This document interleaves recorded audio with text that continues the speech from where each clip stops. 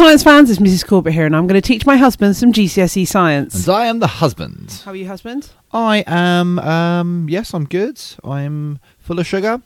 I'm ready to go. Let's go. Right, so we're doing some AQA Trilogy Science. Just to remind everyone, that's what we're doing. AQA Trilogy? Yep. We're doing Chemistry Paper 1, and we're on the last 2 lessons of Chemistry Paper 1. So I'm going to have to do an exam tomorrow. Yep. Hooray, I love exams. Yay. They make me feel good. It's mock time. Hope you're doing well, students. Is it mock time? It's mock time. Oh, that sounds stressful. It's mock time for you too. Yeah, I suppose it is. Yeah. You're going to mock me now. Is that the joke? Is that the joke, Mrs. Corbett? I constantly aim to be mocking you. Do you not feel like I've been fulfilling that? Fair point. What are we doing today? We are doing reaction profile diagrams. Reaction profile diagrams. All right. Do you remember last... Diagrams. Sound audio medium. How's that going to go? It's not well. Do you remember last lesson when we spoke about endo and exothermic reactions? Yep. Tell me about those. Endothermic reactions bring in heat. That's the wrong way of putting it. Exothermic reactions release heat into the surroundings. Into the surroundings. Endothermic reactions bring heat in from the surroundings. Yeah, so the only thing I would change from those words that uses heat energy, would go thermal energy, is released into the surroundings or removed from the surroundings. So in an endothermic reaction, my thermometer, is it going to go up or down? In an endothermic reaction, where's your thermometer? In the middle of the reaction. In the middle of the reaction? The reactants. So it's in a cup. All right. So in an endothermic reaction, the thermometer's going to go up. It's taking energy from the surroundings. You are the surroundings. When you're measuring it, you're measuring the surroundings. You're not measuring the bonds or anything like that. They're too small. Right. So if the endothermic reaction is taking thermal energy from the surrounding area... Yes, you are measuring... Then it's going to get hotter. No. The reacting thing is going to get hotter. Oh! No, it's taking that energy away to make something new. So it's locking the energy in, if you like. Yeah. I'm imagining like one central point where the reaction's happening. That's not what it is. The reaction's happening all over the surrounding area, isn't it? Yeah. Yep. Okay. Yeah, I'm with you. Yeah. So an endothermic reaction, it's that energy is being used and transferred and converted into other things. So the overall temperature of the environment is going down, but the energy that it's being locked into is going to go up, but we can't measure that. Yep. And it's generally because if we end a relationship, we break up, so we're breaking more bonds than we're making, and so that energy is going into separating those bonds.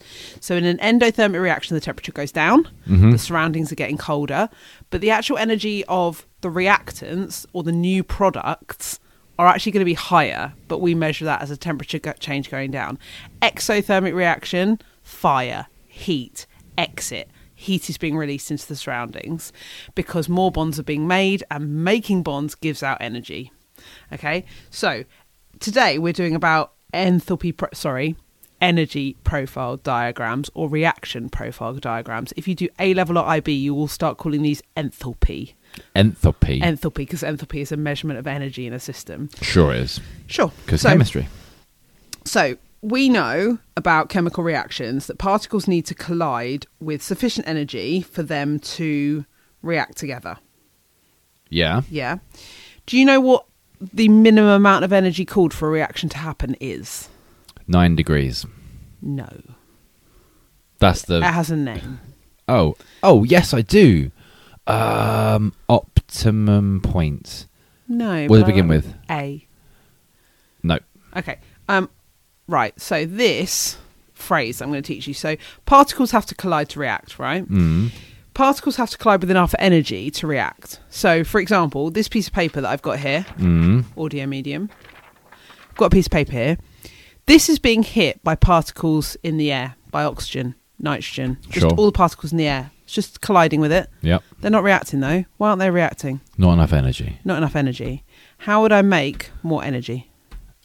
Increase the temperature. Increase the temperature. If I heated this room up to 200 degrees, we'd be very dead, but this paper would react with the oxygen in the air. Okay. Okay, does that make sense? Yeah, it would go like crinkly and brown. Yeah. So when I teach about this word that I'm going to teach you about in a minute, they have to have sufficient energy. And the least amount of energy they need to do that is called activation energy. Right, yep, I know that. You know that? Mm-hmm. So I think we've spoken about this before, maybe. In biology? Yes. Yeah. No. So when I teach this, I teach them about my favouriteest ever film. Mission Impossible 2? It's a really good film, but it's not my favourite. Back to the Future. Back to the Future. Oh, 88 miles per hour. Exactly. Yeah. So I always say to them, so the minimum amount of energy, the activation energy to go back to the future is 88 miles per hour. Now, in energy, we'd be talking about joules, 9.9121 gigawatts. We would be talking about talking about joules, but in the context of this, imagine 88 miles per hour is joules. So I say to them, can the DeLorean go back to the future at 76 miles per hour? Cannot. It cannot. Not enough activation energy. Not enough activation Can it go back energy. at 86 miles per It hour? cannot. It It cannot. cannot. Can it go at 88 miles an hour? It can. Can it go at 89 miles an hour? Yes, it can. Can it go at 100 miles an hour? Yes, it can. So what's the minimum amount of energy? 88. 88. 88 is the activation energy. What happens when the DeLorean, does it get faster? I suppose it would just get faster, wouldn't it? Because it hits 88 miles an hour, then it goes to the time that the time circuits Yeah. are set to. But imagine if it was propelled at 100 miles an hour, something like that. But 88 is the minimum. Sure. So that's what we call the activation energy. So we can, when things are reacting, we can plot a graph to show whether it's exo or endothermic reaction and what's happening to the energy over time. Okay, so this is quite a visual lesson for a podcast medium.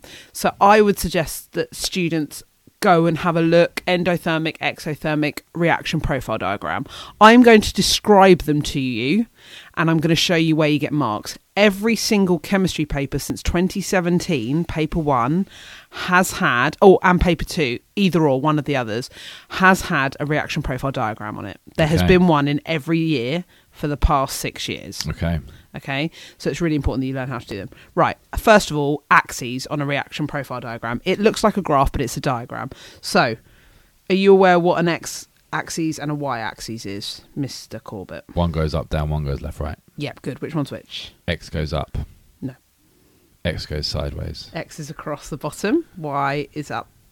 Right. Up and down. X goes forward, as in it's giving. X gon' give it to you. All right, good.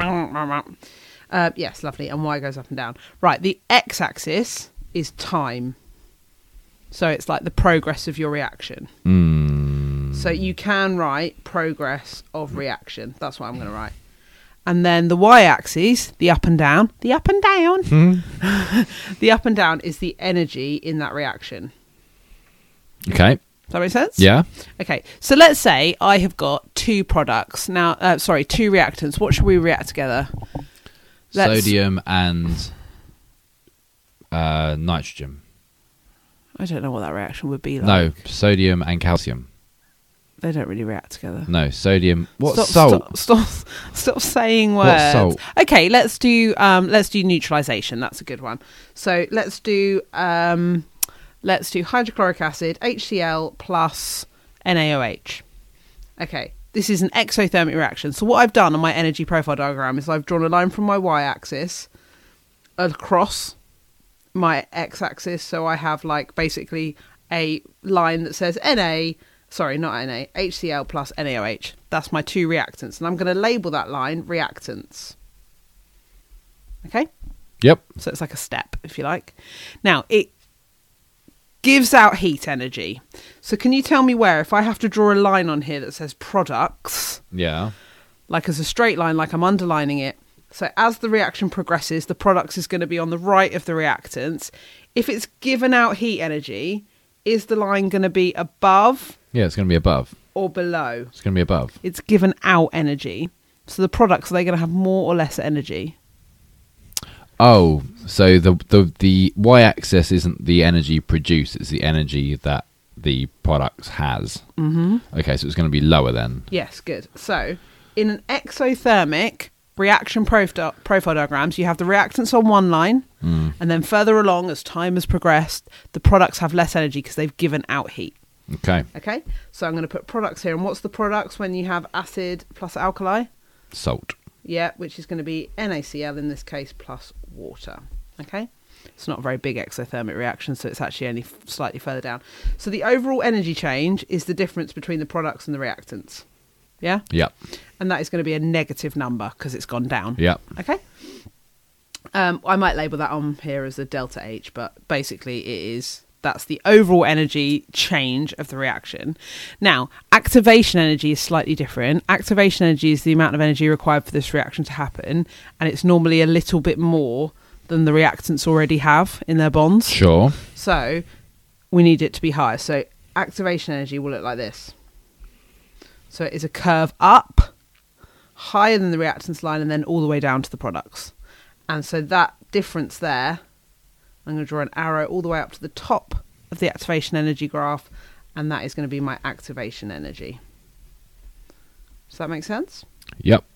Okay, so imagine this. I'm assuming you've been taught this, which is why you're listening to this revision podcast, and it's really difficult to do this in an audio medium.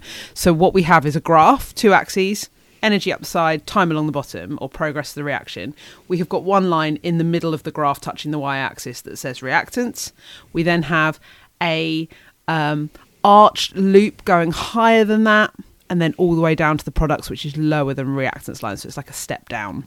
Okay, and the line, so the hoop up, the line for that curve is an arrow pointing to the top of the curve, and that says activation energy, and that is the amount of energy required, the minimum amount of energy required for the reaction to happen. Yeah. Does that make sense? Yeah, perfect. So from this, could you describe to me what the endothermic reaction one is going to look like? All right, so first we're going to draw an x-axis going down, and then we're going to draw a y-axis going... Sorry, other way around. We're going to draw a y-axis going down, and then x going, give it to you, axis going along. Yeah. And then in the middle of the y-axis, Yep. you're going to draw a line with reactants on it. Yeah.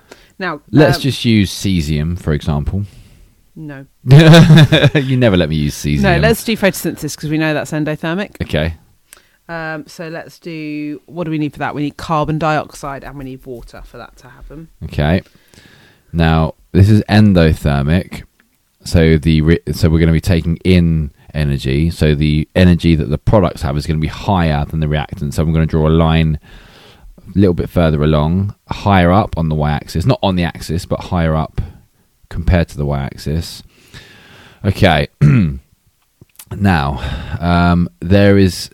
Which is glucose and oxygen, by the way. Of course. Right, activation energy. Now, activation energy for an endothermic reaction has got to be... Is it just a line between the reactants and the products? So the difference in Rather than the step height of the reactants and the products is still going to be like the energy the total energy taken in the reaction. Okay, so that's the total energy change is going to be that little step up. Okay, so that's going to be the difference between the reactants line and the products line, however much energy that is on the y-axis. That's the difference overall. We still need to put more energy in for reactions to happen. So do you remember when I said for photosynthesis to happen, it's got to be above 7 degrees, otherwise there's not enough energy to be taken in for the reaction to happen? Yeah. So the activation energy is still going to be higher. Higher than the product still. Yeah. Okay. So we're going to draw a line from the reactants. So same thing as the exothermic. Yeah, except it's going to go all the way up higher than the reactants line. And then dip back down and touch the reactants line. Cool. And the difference between the products line and the height of that loop is going to be your activation energy. Easy money. Okay. Now, what students have to do with these diagrams is they have to look at them and go endo or exothermic. So if we've got a step down, exo. If we've got a step up, endo. Okay. You have to explain that activation energy is the energy needed for reaction to occur. You need to be able to show and point out and label activation energy on this graph. And you need to be able to label the relative energy change. So that's the step gap between the products and the reactants. Cool. And that's it. All right. So this is quite a visual one.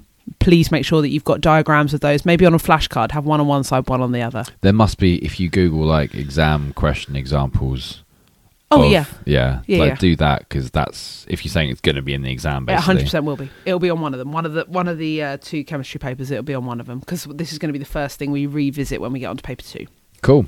All right. See you later. See you later. Bye. Bye.